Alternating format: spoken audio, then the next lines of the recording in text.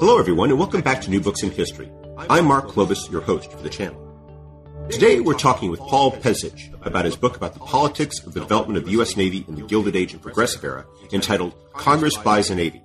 Paul, welcome to the show. Oh, good morning. How are you? Pretty good. How are you doing? Fine. I wonder if you could start us off by telling the listeners something about yourself.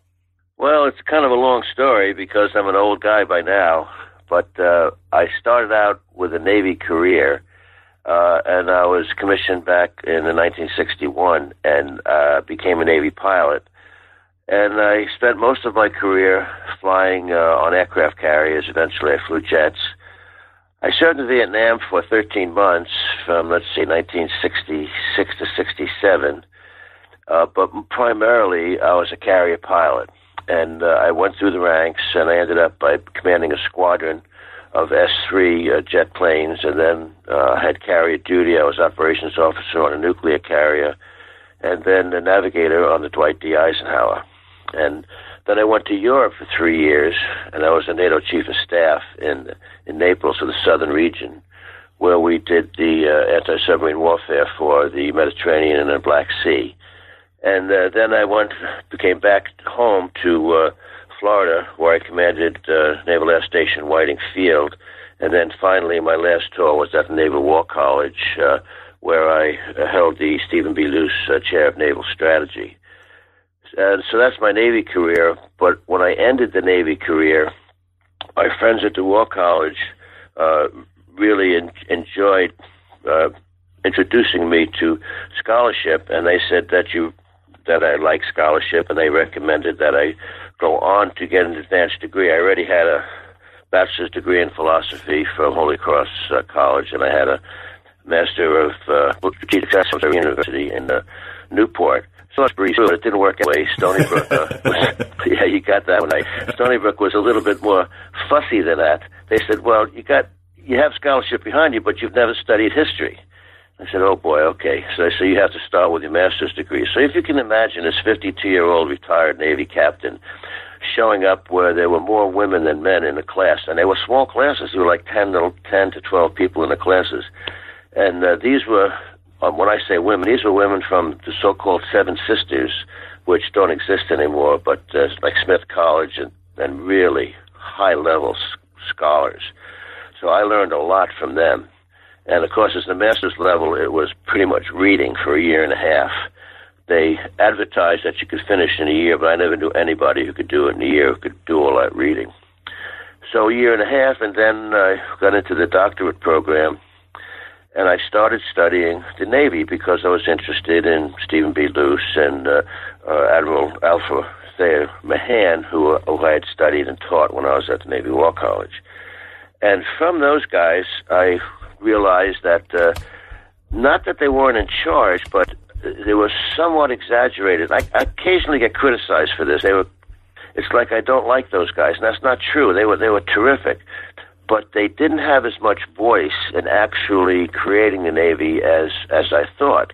Now, Luce was my hero because he was the one who really started enlisted Navy training. He actually stopped whipping, if you can imagine that, when we went from sail to steam. He said that we're not going to use Cat Ninetails anymore. And then they established ships, which were receiving ships for sailors instead of just putting them on a ship and go learn how to sail. So he was noted for that. That was a great contribution, which people really don't look at. Now, I didn't put very much of that in the book because it really wasn't what I was dealing with. But I saw that he was really an instrumental guy. He was the one that secretaries of the Navy would send on special missions to find out if the shipyard was efficient and things like that. And then by the time of the Civil War, he was in charge of the fleet training for enlisted guys. Now, Mahan was different. Luce was a midshipman at the age of 14. Mahan was a very late bloomer. He started the midshipman around the age of 19.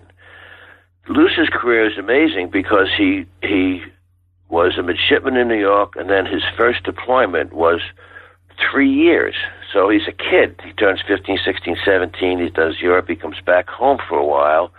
not too long. Then he gets on another ship and goes around South America, goes to Japan, the first U.S. Navy warship in Japan, and Luce is still a kid on that. And I wrote a little bit about that in the book just to capture the concept that these naval officers were not the aristocrats that they're sometimes accused of being. Yes, their families were aristocratic. Luce's family, I think, came over on a Mayflower or something like that, and he had a personal interview with the president when he was 14. But you can't take the fact away that this guy spent 3 years here, 3 years there, came back in another 2-year deployment. These guys were sailors. And what did they do? They learned their scholarship at sea. They lived in the lowest deck. It's called the orlop deck, all the way at the bottom of the ship. And they had books, and they read, and they learned. And they didn't become officers for sometimes like 10 years or something like that. They were in their mid to late 20s by the time they became officers. So all of a sudden they had tremendous respect to these, because there was no communication. I mean, when you're in Japan in 1860, you come back a couple of months later and tell them what you did. That's the way it worked. So they were very independent, which has been a fault of the Navy, which I think is a great fault. The naval officers at sea make their own decisions. So having said all that, now I'm thinking about who built the Navy. So I'm focusing on those guys. And I started with biographies, which to really absorb a biography takes a lot of time, as you probably know. And there were a lot of books written about it, but I started with the Library of Congress. And that's when I was introduced into the concept of how many feet of information there was on a particular person. Like my hand, I don't remember how many feet it was, like 6 or 7 feet of records or something like that. So that was my start with naval officers. Then when I started looking at what they did, I realized that Secretary of the Navies were important. And then I started doing the bios of them, and that found me in museums, in libraries all over the place. One of my most interesting library experiences was in Bowdoin College up in Maine, and I was looking at Speaker of the House Thomas Reed, and this was a very formal library. You take your jacket off, and all you can have is a piece of paper with a hole in it so that you know what it is, and you're allowed pencils to go in there, and I'm sitting at the table, and the nice librarian brings out records from Thomas Reed, and they're written in French because he practiced his French language when he was writing his stuff, and that was a lot of fun, right? So these were the encounters, and then my next step, after I read the both biographies and read the correspondence, then I moved over to from the Library of Congress to the legislative affairs of the Library of Congress. And the legislative affairs branch department is kind of new. It's probably from the 60s or 70s, and it was a small branch, and now it's devoted to legislative affairs. And those guys were really great. That's where I did the bulk of my intellectual thinking. The other stuff was simply gathering. And that's when I got to look at the committee records. And this is something that, as historians, we try to find out everything we can about it, and that's where I found out everything I could. Those were living documents for me.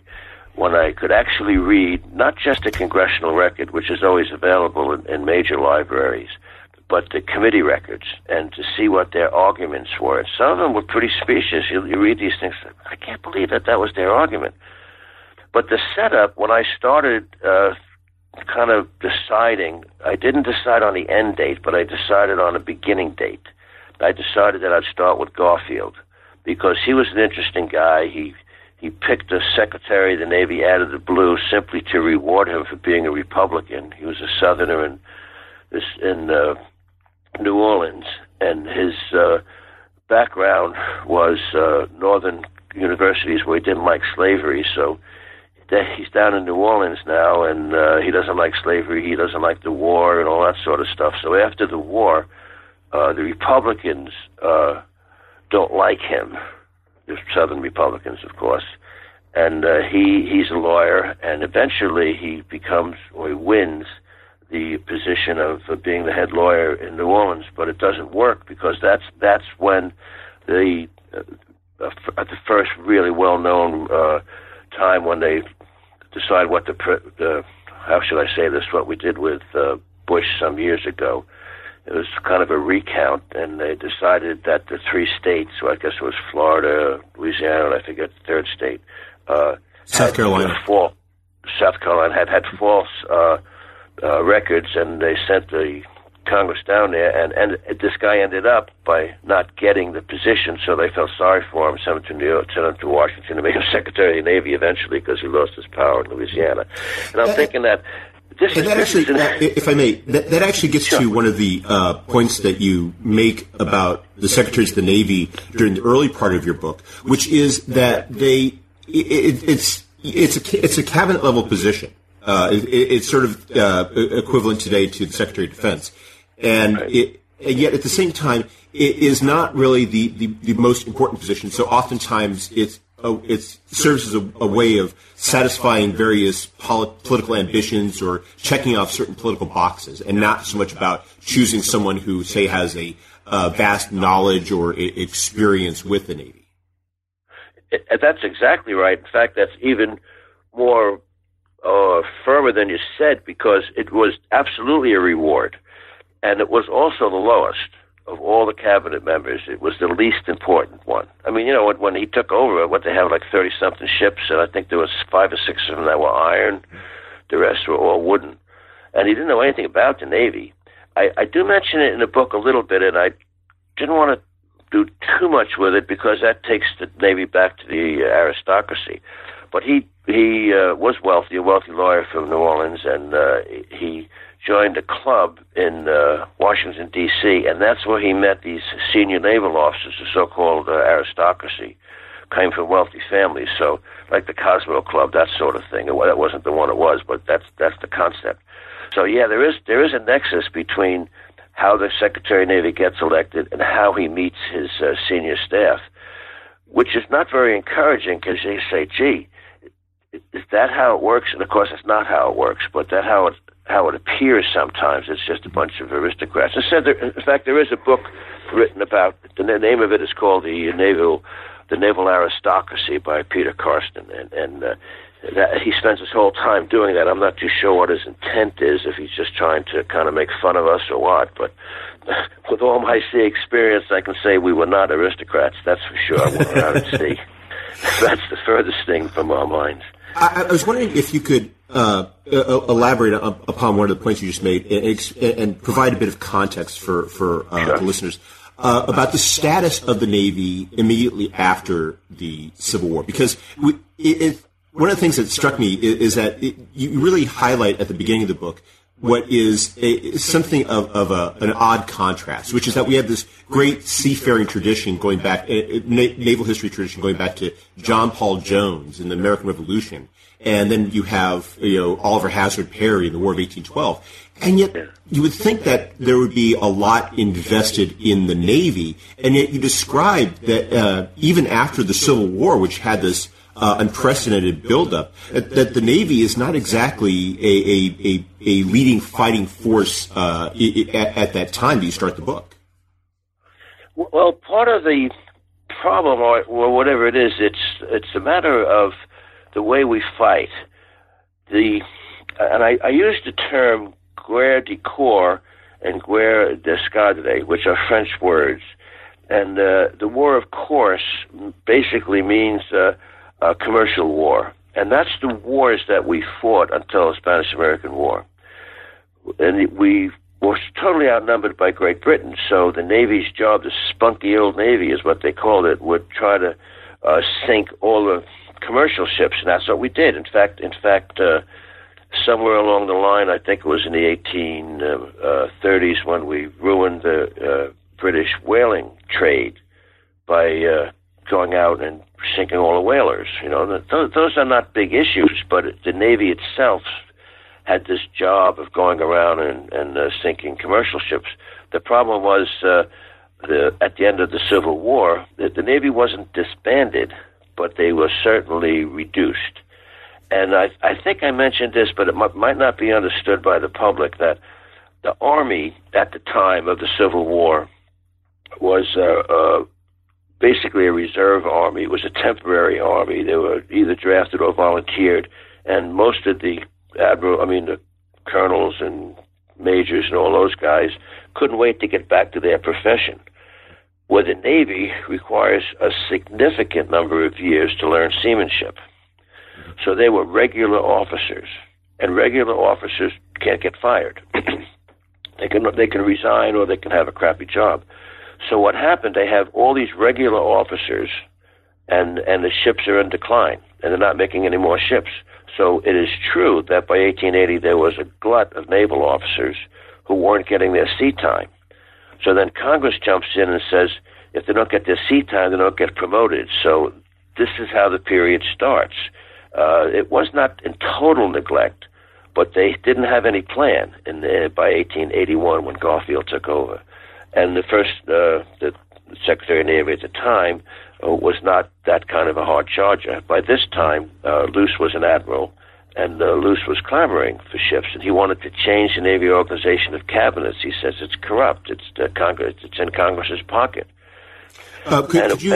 Could you explain that organization a bit, because it really is an important part of the book itself. You discuss it throughout every chapter because it remains in place throughout most of the period that you're covering. It remains in place till 1940s. Mm-hmm. That I don't know if you realize that. It wasn't until after World War II that that they were disbanded, that the departments were disbanded. When I joined the Navy, it was 1961. I had a life preserver that said BUAIR on it, Bureau of Aeronautics. They had already been disbanded, but some of the stuff still had the BUAIR model or mode on the back of it. And what this meant was the bureaus were founded before the Civil War, and they were altered a little bit during the Civil War, but they answered directly to Congress. Now, this is kind of a strange situation that started from the 1830s, where they figured that the Navy was more complicated than the Army, and it had bureaus. And the number varied, but it was generally about 8 by the time I was writing. And the most important bureau was the so-called Bureau of Navigation. And that guy was in charge of operating. Even though he was not the senior, he was generally the most important one. So the bureaus got their funding from Congress. And this was a strange situation. I'm sure there are other ones, industrial ones, but for the Navy, having 8 bureaus who answered to Congress, not the Secretary of the Navy or the President. And their funding was by congressional line items, and that gets a little bit confusing. What's a line item? It means that the Congress decides to give the Bureau of Yards and Docks X number of dollars per year. It doesn't decide to give the Navy a total number of dollars for the Navy to divvy it up. It specifies this actual total amount in millions of dollars per session as to what they're going to give to each bureau. And the bureaus went from navigation to yards and docks to all the way down to medical and supply. There were 8 of them. Personnel was in the navigation department. So this system was unique, and this system really had a nexus with Congress that the other services didn't have. So throughout the entire period, they are essentially answering to Congress, even though they are answering to the head of the Navy. We don't have a chief of naval operations at the time until much later, until World War I. So there is no single head. There's no single officer head of the Navy. And that's, to me, that's a really interesting concept, because how can you run a military organization without having a head? The Army always had a commanding general or something like that. So the Navy had no head. The head was the admiral in charge of the Navigation Bureau, who decided on the deployments and the training and stuff like that. But he did not rule over the other 7 bureau chiefs. Supposedly the Secretary of the Navy did, which was his job to do that. But in reality, it was the Congress who really controlled the 8 bureaus. And throughout the entire period of my book, and then in various periods up until post-World War II, when it just got so big they decided to disband the Navy's bureaus. So if you can imagine this organization, dysfunctional is not an exact word, but it comes to mind, is it really dysfunctional? Well, yeah, because the Congress has too much authority. Is that a good thing to say? Well, that's their job to have authority, and Congress, of course, will not have they won't listen to anything about disbanding the bureaus. They don't do that until the 1940s. Obviously not, because each guy has his own a little patch that he's interested in. So that's the situation that I started with, and it took me a while to figure out that in Congress they were guys who were, of course, posturing when you're reading the congressional record, but when you're looking at the committees, you realize that they're dealing with self-interests. Mm-hmm. And, you say, well, is that bad or is that good? And some of the self-interests are natural. I mean, in 1881, the South wanted ships in southern ports. That was their 100% goal. They didn't care what they were. And they wanted iron ships because of the crazy reason that iron ships rust faster than steel ships. So the iron ships go into freshwater rivers, and the South has a bunch of freshwater rivers. And what the South wants is independence and nothing to do with the North. And their solution, this is congressional solutions, is to get ships. And throughout the period, the South has a pretty good-sized voice. The voice of the Northern industrialists, congressional now, is that they want the shipbuilding to be in the North. So it's almost as if there's a trade-off. The South wants the ports, and the North wants to build the ships. And as early as the 1880s, the West Coast is already afraid of Japan. So they want ships in Japan. It takes from 1880 to 1914 to get a canal, right? To get the canal to finish in 1914. Mm-hmm. And they keep on getting a promise, we're going to build a canal, we'll send the ships around. You can imagine how, you're in California, and if you want to ship it, how long is it going to take to steam from Norfolk to San Francisco by going around? So they want shipbuilding on the West Coast, and they're not particularly interested in arguing whether it's going to be government shipbuilding or commercial shipbuilding. They just want ships. And, of course, the majority of the Midwest and Southern Midwestern doesn't want a Navy at all. So that's what you're faced with, and that's what it looks like. That's almost consistent throughout the period, although towards the turn of the century, by the time we get into the Spanish-American War, the South is no longer wedded to the idea of ports, but they become wedded to the idea of government-owned shipbuilding, and that becomes the next argument because they want the industry in the South. At first they just want the ships, and then they want the industry. So that's a major battle, and that is actually Republicans versus Democrats. And the Democrats finally take over, the Southern Democrats, of course, during the Wilson administration, when there's a big movement for government shipbuilding. And, of course, the Republicans and the Northern guys say, this is expensive because if we have government shipyard, what are we going to do? Hire and fire? Well, the commercial guys, he's got some kind of a postal ship next to him and a cruiser next to him and stuff like that. And that's what they do. They ebb and flow. Mm-hmm. But if the government's going to do its own shipbuilding, then it's going to be much more expensive. Then that becomes the argument that, no, we can do it cheaper and we can't do it cheaper. That goes on way past my period. That's probably still going on. I don't really know about shipbuilding now. I know the nuclear ships that I was built in Newport News by a civilian operation. Mm-hmm. You mentioned in the book the issue, for example, with armor plating, and I thought that was a good way of getting to the issue in a more focused way, which was that you had this transition taking place from wood to iron, which was well underway when you start the book, and then you're going from iron to steel, and right. How there's this question about how much it costs per ton of iron plate, and you get offers from Carnegie Steel and I think the other one was Bethlehem, and they're proposing that it's going to cost them a minimum of, say, $500 per ton. And as you point out in the book, there are various special ways of preparing the metal, which the steel, which drive the cost.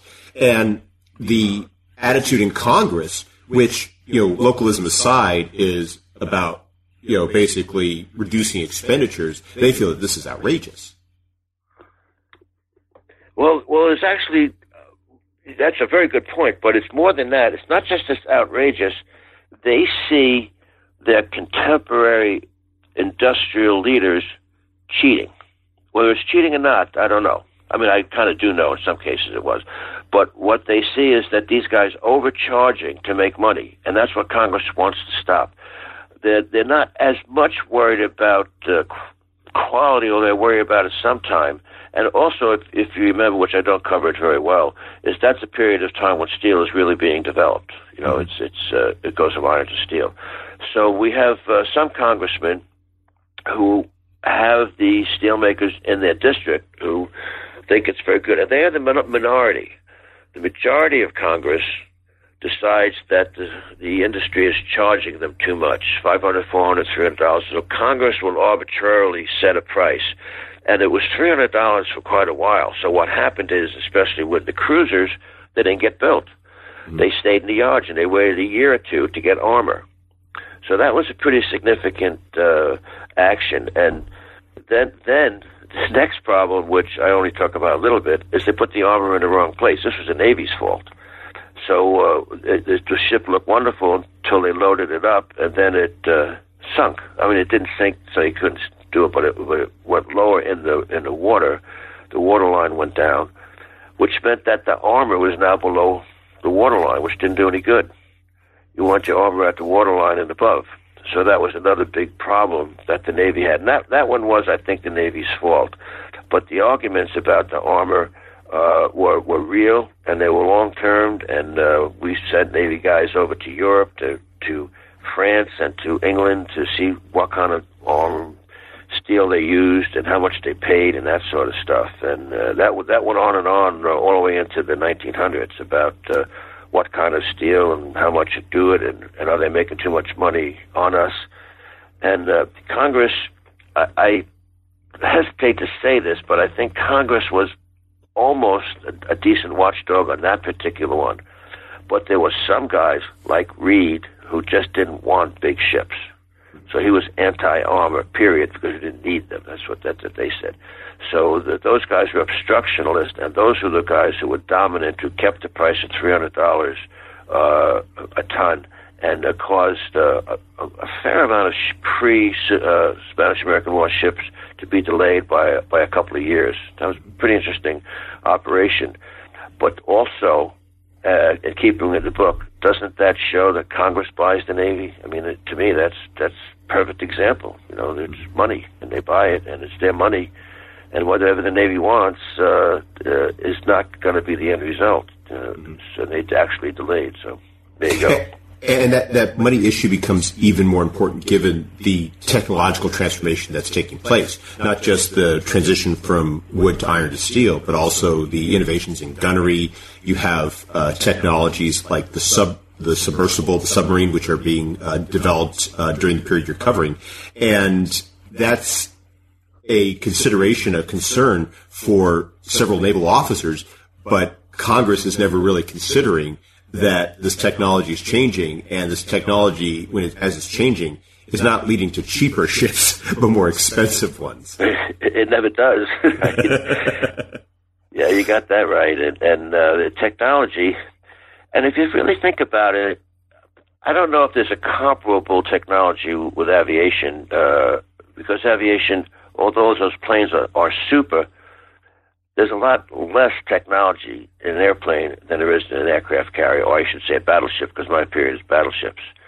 When you have the ships, just to give you some numbers, the World War II destroyers maybe had a crew of 180 or something like that. My squadron, with 10 aircraft aboard the John F. Kennedy, had I had 220 men.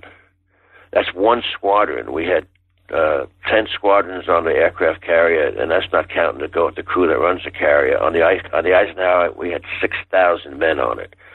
So that's a tremendous leap in technology that was occurring starting in the 1880s. Mm-hmm.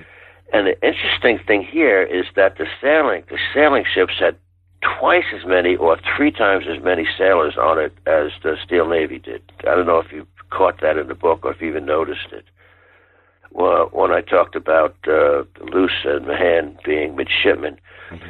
because they had guys whose sole job was to climb up in one spot in one place in the rigging and adjust that line, and they might have as many as 100 sailors up in the rigging at the same time. So when they switched over to the Steel Navy without sails, the manning level went down, but of course the technology went up. Mm-hmm. And I guess I'm sure you caught this because you read it, but the first 3 ships, the ABCs, actually 4, the Atlantic, Boston, Chicago, and Dolphin. Dolphin. They had to have sails. The Congress required that. The Navy didn't want that.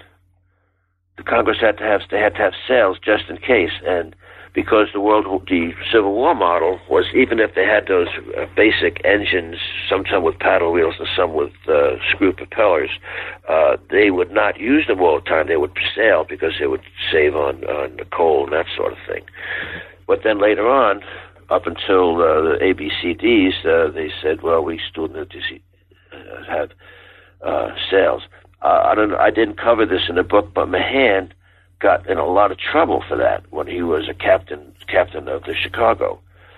He was in Europe, and he was getting accolades for his 1890 book by the British. They all thought it was wonderful, sea power and world and all that sort of stuff.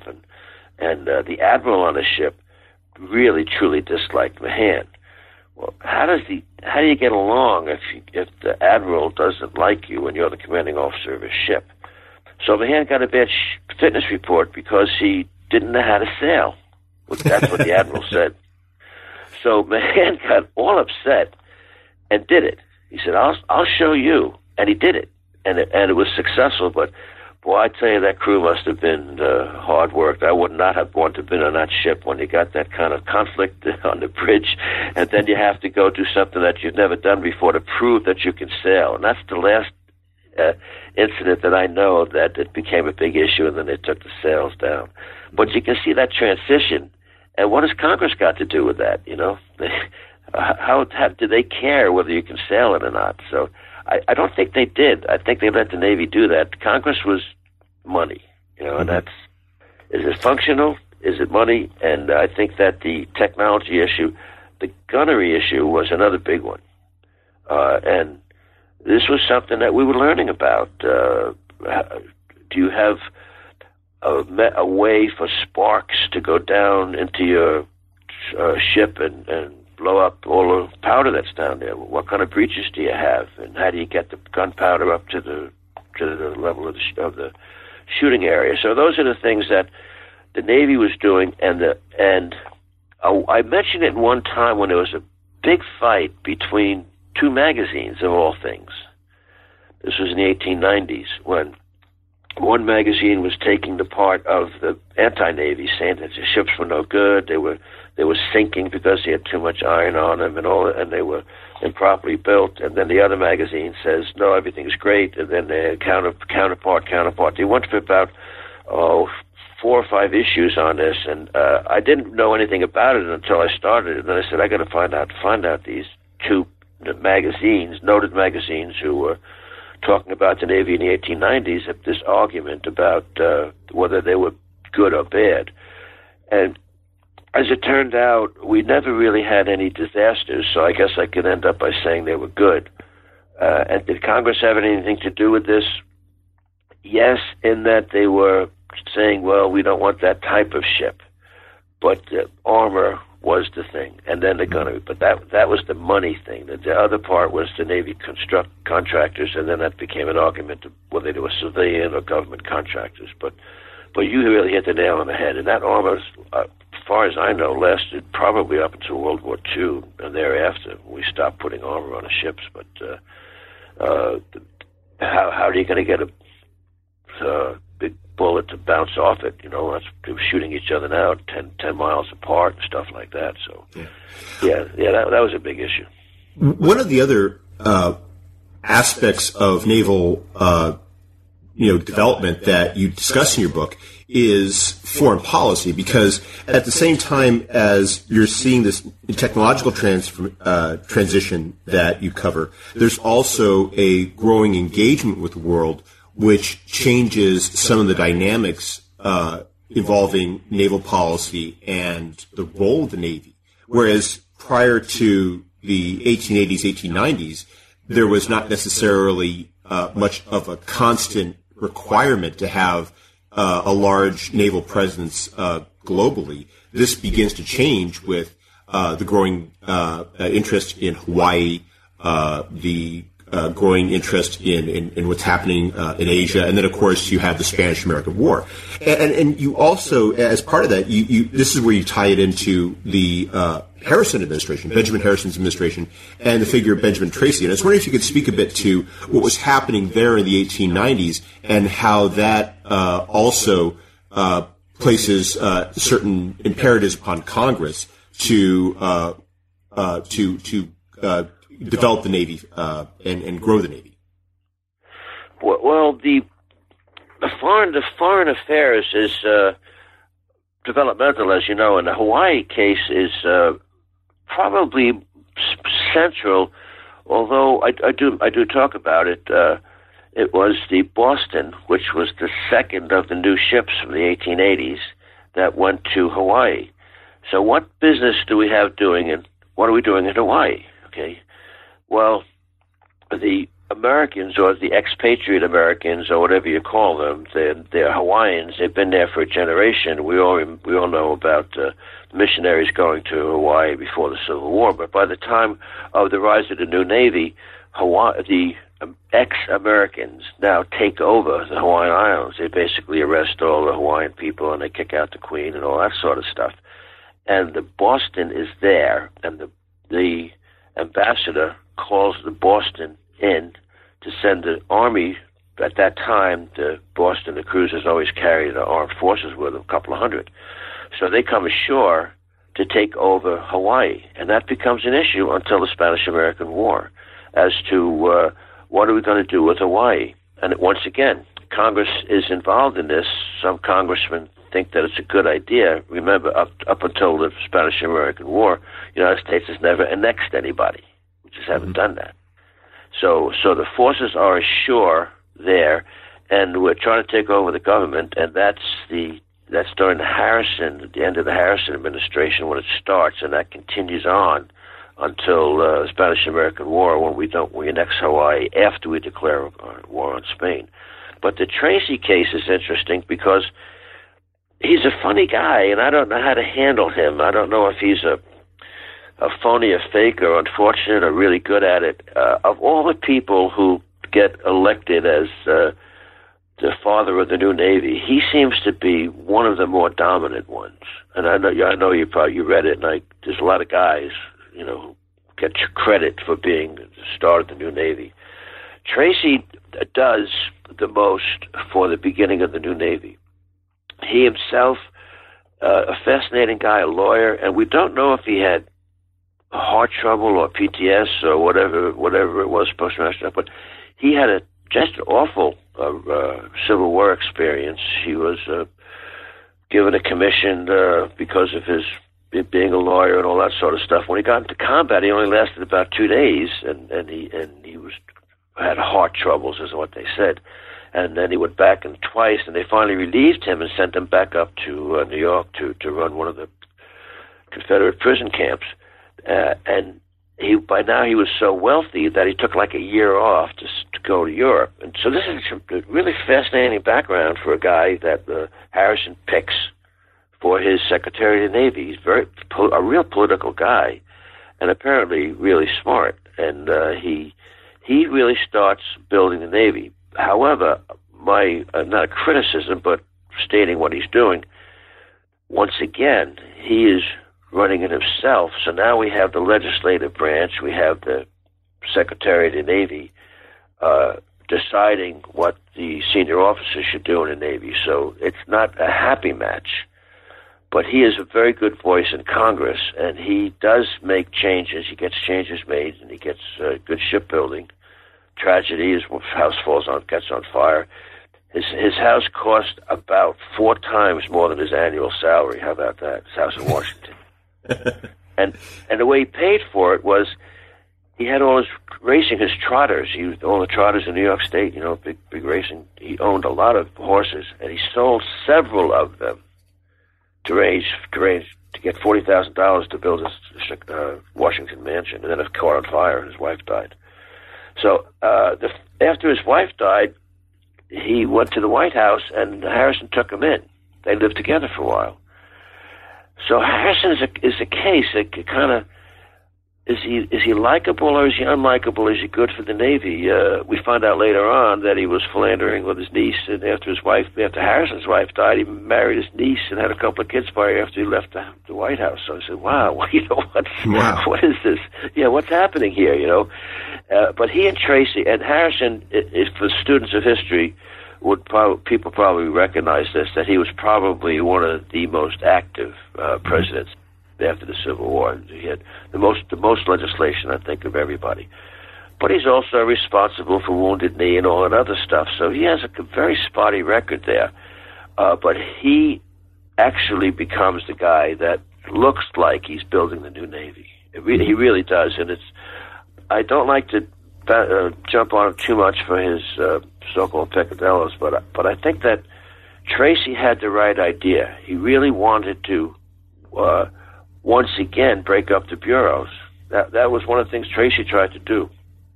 And there's no way. I mean, every Secretary of the Navy, whether he was strong or weak, that's the very first thing they said, this is wrong, it's not working right. They want to break up the Navy. They made some changes to it, but they couldn't get rid of the 8 bureaus. So, I guess you think that you see Tracy as being the father of the Navy, or when you're reading, or do you think he's just one of the good guys?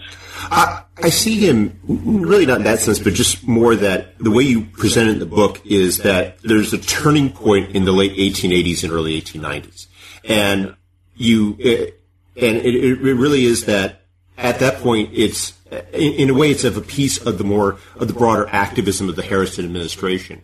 But you also have with Tracy and a more of a determined effort to build up the Navy, and coupled with what the Harrison administration is doing with Hawaii, which when Cleveland returns to the presidency, his administration tries to undo. But you do see both the development of a Navy and the development of a greater need for the Navy, and so when McKinley comes in your book, you have a Navy that goes to war in 1898, and it's in a way it's Tracy's Navy. It's the ships that they ordered. It's the ball that they got rolling in the late 1880s and early 1890s. Because when McKinley, when you have John Long and Theodore Roosevelt in your book talking about building up the Navy, those ships aren't going to be ready in 1898. They're going to be ready in 1899. They're going to be ready in 1900. They're in essence, that becomes the core of the Great White Fleet. Yeah, well, that's exactly how I saw it, because you look at McKinley and you try to see the flow of Cleveland's second administration, which I thought very interesting because that was a real financial problem. Cleveland inherited that. But yet he kept on building out the Navy that that Harrison started. So there was continuity there, and I can't get into Cleveland's head, but Harrison definitely started that. And I don't know if I would call that imperialism, but he certainly was interested in outside the United States business and that sort of stuff. That's clear about his actions and all his stuff. So with the Hawaii incident, or whatever we call it, it was clearly a problem with the United States, and that's when the Navy had a voice saying that, hey, our ships are slower than postal ships, than the regular post office ships that are singing in the ocean. How can we do guerre de corps when we can't even catch them? You know, that's what happens. I mean, to me, that's how I see the Harrison guys. But he doesn't get the fair ships. It's the next administration that gets it. But that's where it starts, because they say if we are going to seek out an enemy, we got to be faster than the enemy. So that's when you have the race to be faster.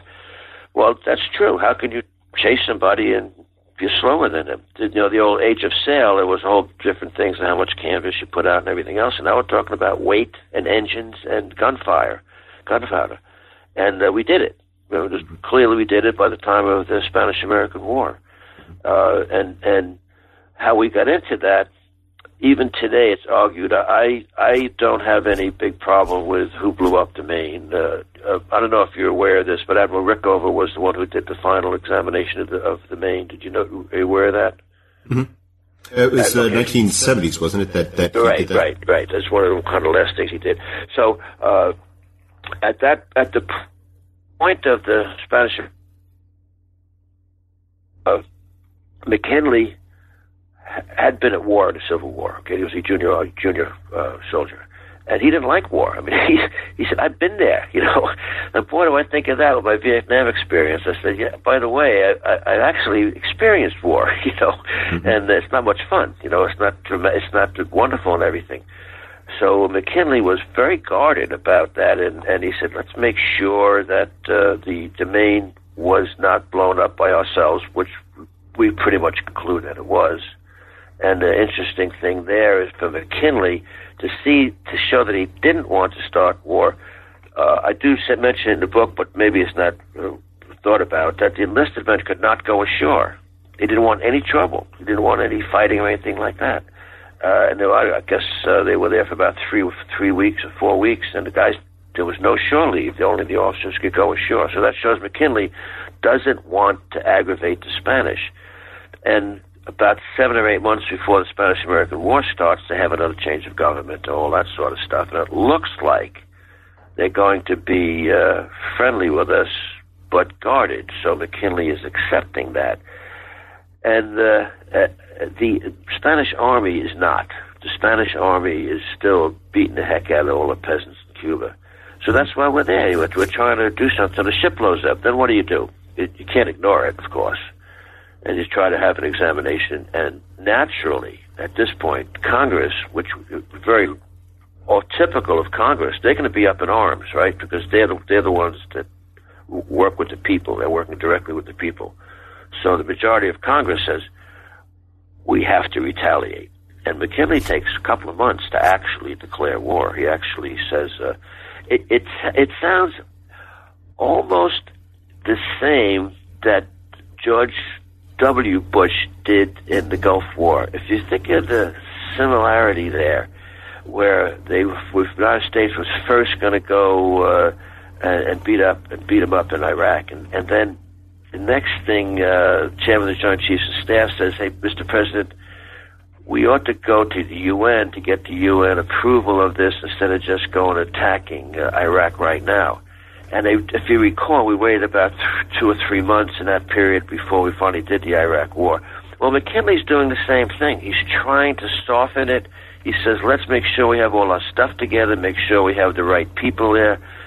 We didn't have the diplomacy problem that George Bush had with the UN, but it was almost a similar situation where McKinley decided, yes, he wrote down, we have to have these things. If these things occur, we have to go to war. And then they finally said a state of war exists, blah, blah, blah. And there's a little navalism in here that I always have to put in just for the record. I'm sure you're very familiar with Admiral Dewey down there in the Philippines. And do you know what his famous quote is? Do you remember that in your studies? You may fire when ready, Gridley. What's that all about? It's about when he orders the ships to begin opening up on the... He does not. The admiral cannot order the captain to do anything. The captain is the one who fires the ship. That's why that's so important. He says, you may fire when ready, Gridley. Think about that. That's what that's about. Gridley is the captain of the ship. He's the only one that can order his ship to fire when ready. How about that? One of It's the a little bit of navalism in there. I have to throw that in there. That's what that's all about. And my editor, a wonderful woman editor, who did the final work on the book, and she was calling me a couple of times curiously. She said, "Now you write that Dewey went into Manila, took over, wanted good story about how it did and how the battleships and the cruisers and everything won, and then the people in Manila wouldn't let him use the cable to communicate, so he cut the cable." And she says, "Isn't that cutting your nose off to spite your face or something like that?" She really.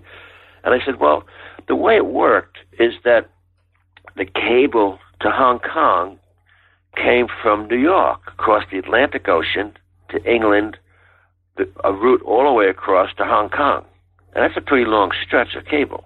Mm-hmm. So our communication, Roosevelt's famous be ready to go, went via the Atlantic. It didn't go via the Pacific because there was no Pacific cable for another 10 years or so.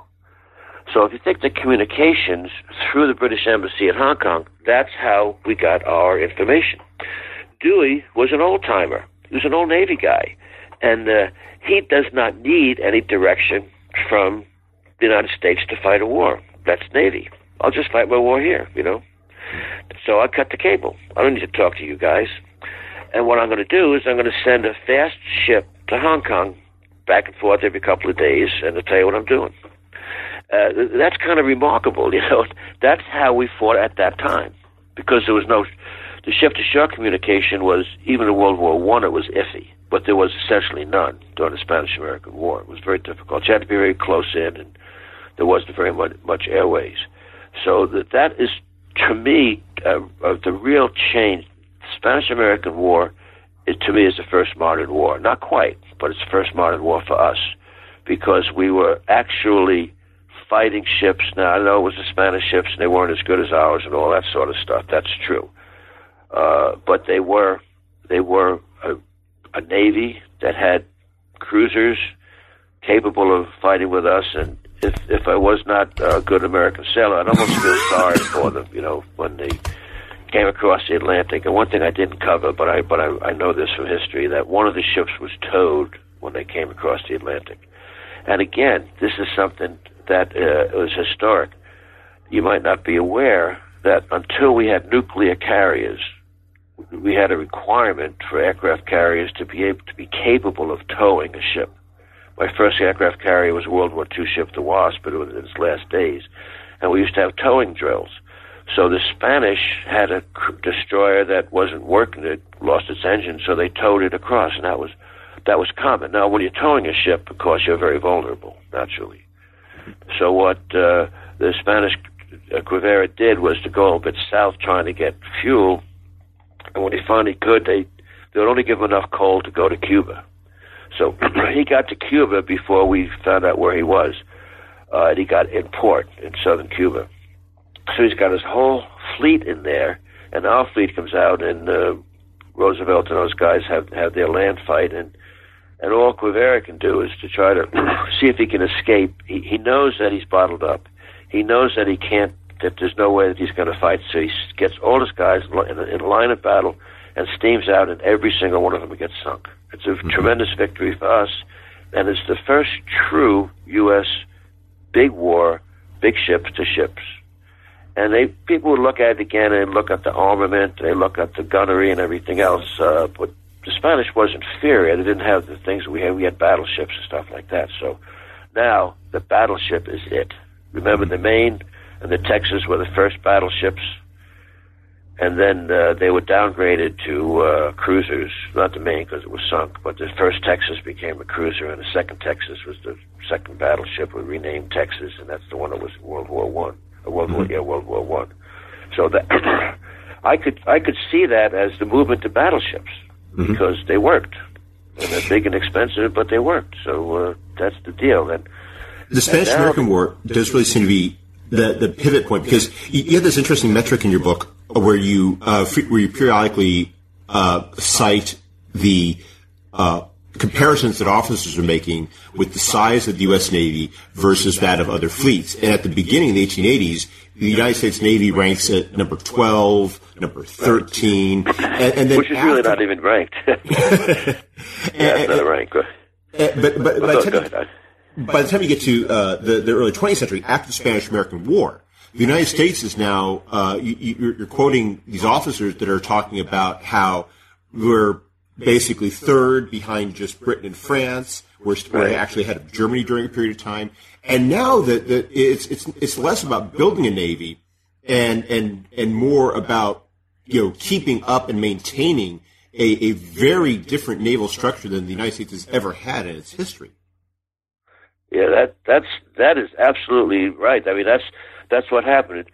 It's modern warfare. It's truly the beginning of modern warfare. I know there were other battles that the ships have, but I'd say this battle of ours and then the Japanese battle of Tsushima Straits. I mean, that's it. Those are the defining guerre de corps, just like the old days of the British versus the French, only now with modern ships, where it's now ships against ships to win a war for your country. It's not just protecting your country. It's going away, right? Getting them on open oceans and things like that, chasing them down. So what would you expect? What happened is logical. Battleships. That's what we need, battleships. Bigger and bigger and bigger and better. And you can't wait for the war to build them. You have to have them ready when the war takes place, because you can't just pull them out of thin air. Well, that's true. I think of that a little bit because of my airplane experience, that it takes a while to get an airplane ready for combat. It takes a couple of years, and ships take longer than that. I would say probably 3 or 4 years, and there's all kinds of government changes and scientific changes while you're building it. That's the thing, and you're getting bigger guns, particularly during this period of time, and bigger ships. Just a little bit of tonnage here. I think that the first ones were less than 10,000 tons. They were probably about 6,000, 8,000, something like that. And then they started getting into the 12 and 14,000 tons. The aircraft carrier that I was on was the Wasp. It was 18,000 tons. Okay, the Dwight Eisenhower was 100,000 tons. Imagine that, from World War II to the 1980s, from 18,000 tons to 100,000 tons. That takes a lot of engineering, a lot of fortitude, a lot of money. The price of them is just ridiculous if you look at the price of the modern ships. So Congress is the one that has the purse strings, and you have to convince Congress that that's really what you need to do and what you have to protect the country or project power. And this is when the argument is the Mahanian argument that whoever controls the sea wins. That's it. And they seem to be much more amenable to that. The Congress of the early 20th century, they seem much more amenable to that than their predecessors from 20, 30 years previously. Well, that's why I was in Maine looking at Thomas Reed, because he hated battleships. And I'm trying to think about, well, what's the alternative? What is the long-term Speaker of the House? A very famous guy, and he doesn't want battleships. And a couple of the earlier Secretary of the Navies didn't like battleships either. But I'm thinking that after this Spanish-American War, so Reed quit. He just resigned from office and stopped doing it. We continued building battleships, and I was just interested to find out why did he.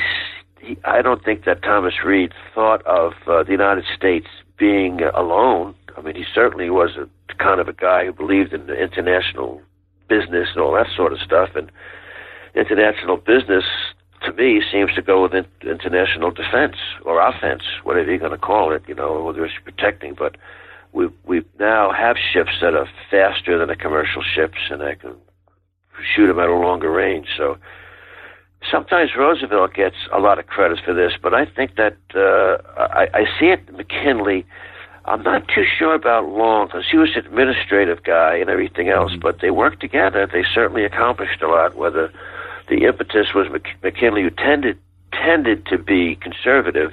yet he certainly had a big Navy, and Long tended to be out of office. How did that happen? How did you get such a big Navy with all those guys who don't seem to be the big decision makers, but obviously they must be. I like McKinley a lot. I think he was just a quiet guy and got things done. You know, he wasn't as noisy as Harrison, but Harrison started it as far as I'm concerned. McKinley, I won't say finished it, but he is really the beginning of the new era and the end of the old one, to me, after the Spanish-American War. So then what do? You build ships. Then you look around and then try to get involved in other people's problems, and that's what Roosevelt does. You know, after the assassination, he takes over and he has a vision. You know, and he writes to Mahan and he writes to everybody else and thinks about what's going to happen, and he has kind of his world vision.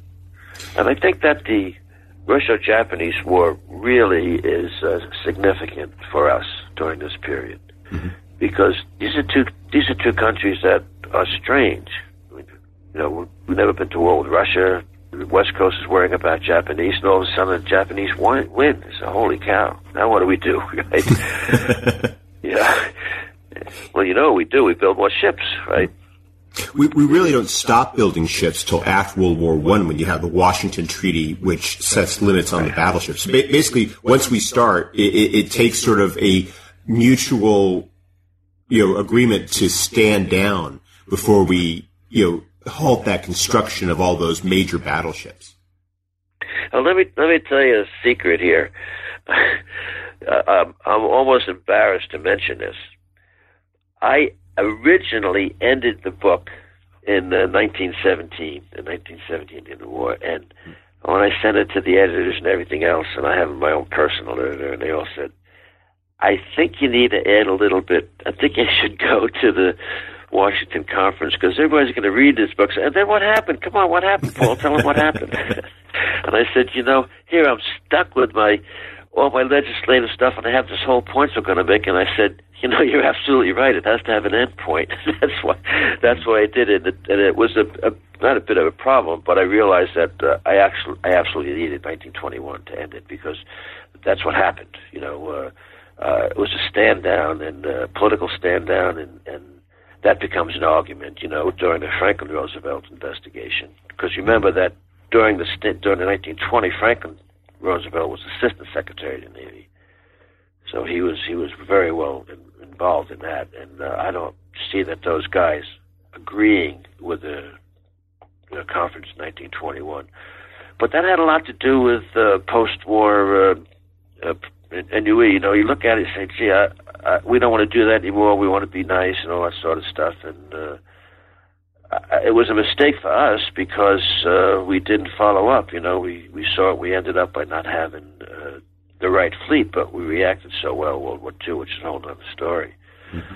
But yeah, that stand down was something. And if you really look at the tonnage that we destroyed after 1921, it's really remarkable how much money we stopped them and just disarmed them. And we never finished. We never did build a battle cruiser. The first battle cruiser that we had, I think Britain had about 4 of them, and I know the Gaspé Germany had 1. Are you familiar with what a battle cruiser is? I don't know if I explained it very well in the book or not. You don't explain it because, as you point out, the U.S. doesn't have them. Basically, battle cruisers have the firepower of a battleship and the speed, but they're much less well-armored, so they can be slightly faster and be deployable more quickly. And they're bigger. That's the thing. It's a battle cruiser that's bigger, more people, more guns, less armor, and higher speed. Okay. We had some, and one of them became the first aircraft carrier. Mm-hmm. That's after my book. It was in the yard, it was halfway finished, and then in the 1920s they decided to bring this battle cruiser out and put the flight deck on top of it. So our first aircraft carrier was in fact built on a battle cruiser hull. I don't remember the name of it or anything, but Lexington, the Saratoga.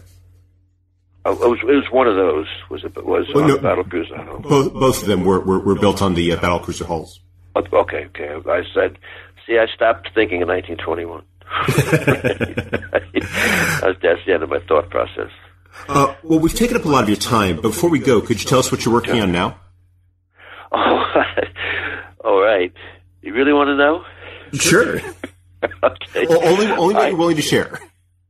I have a project now at the Brazoria County Historical Museum to work on a display about post-Civil War convict leasing.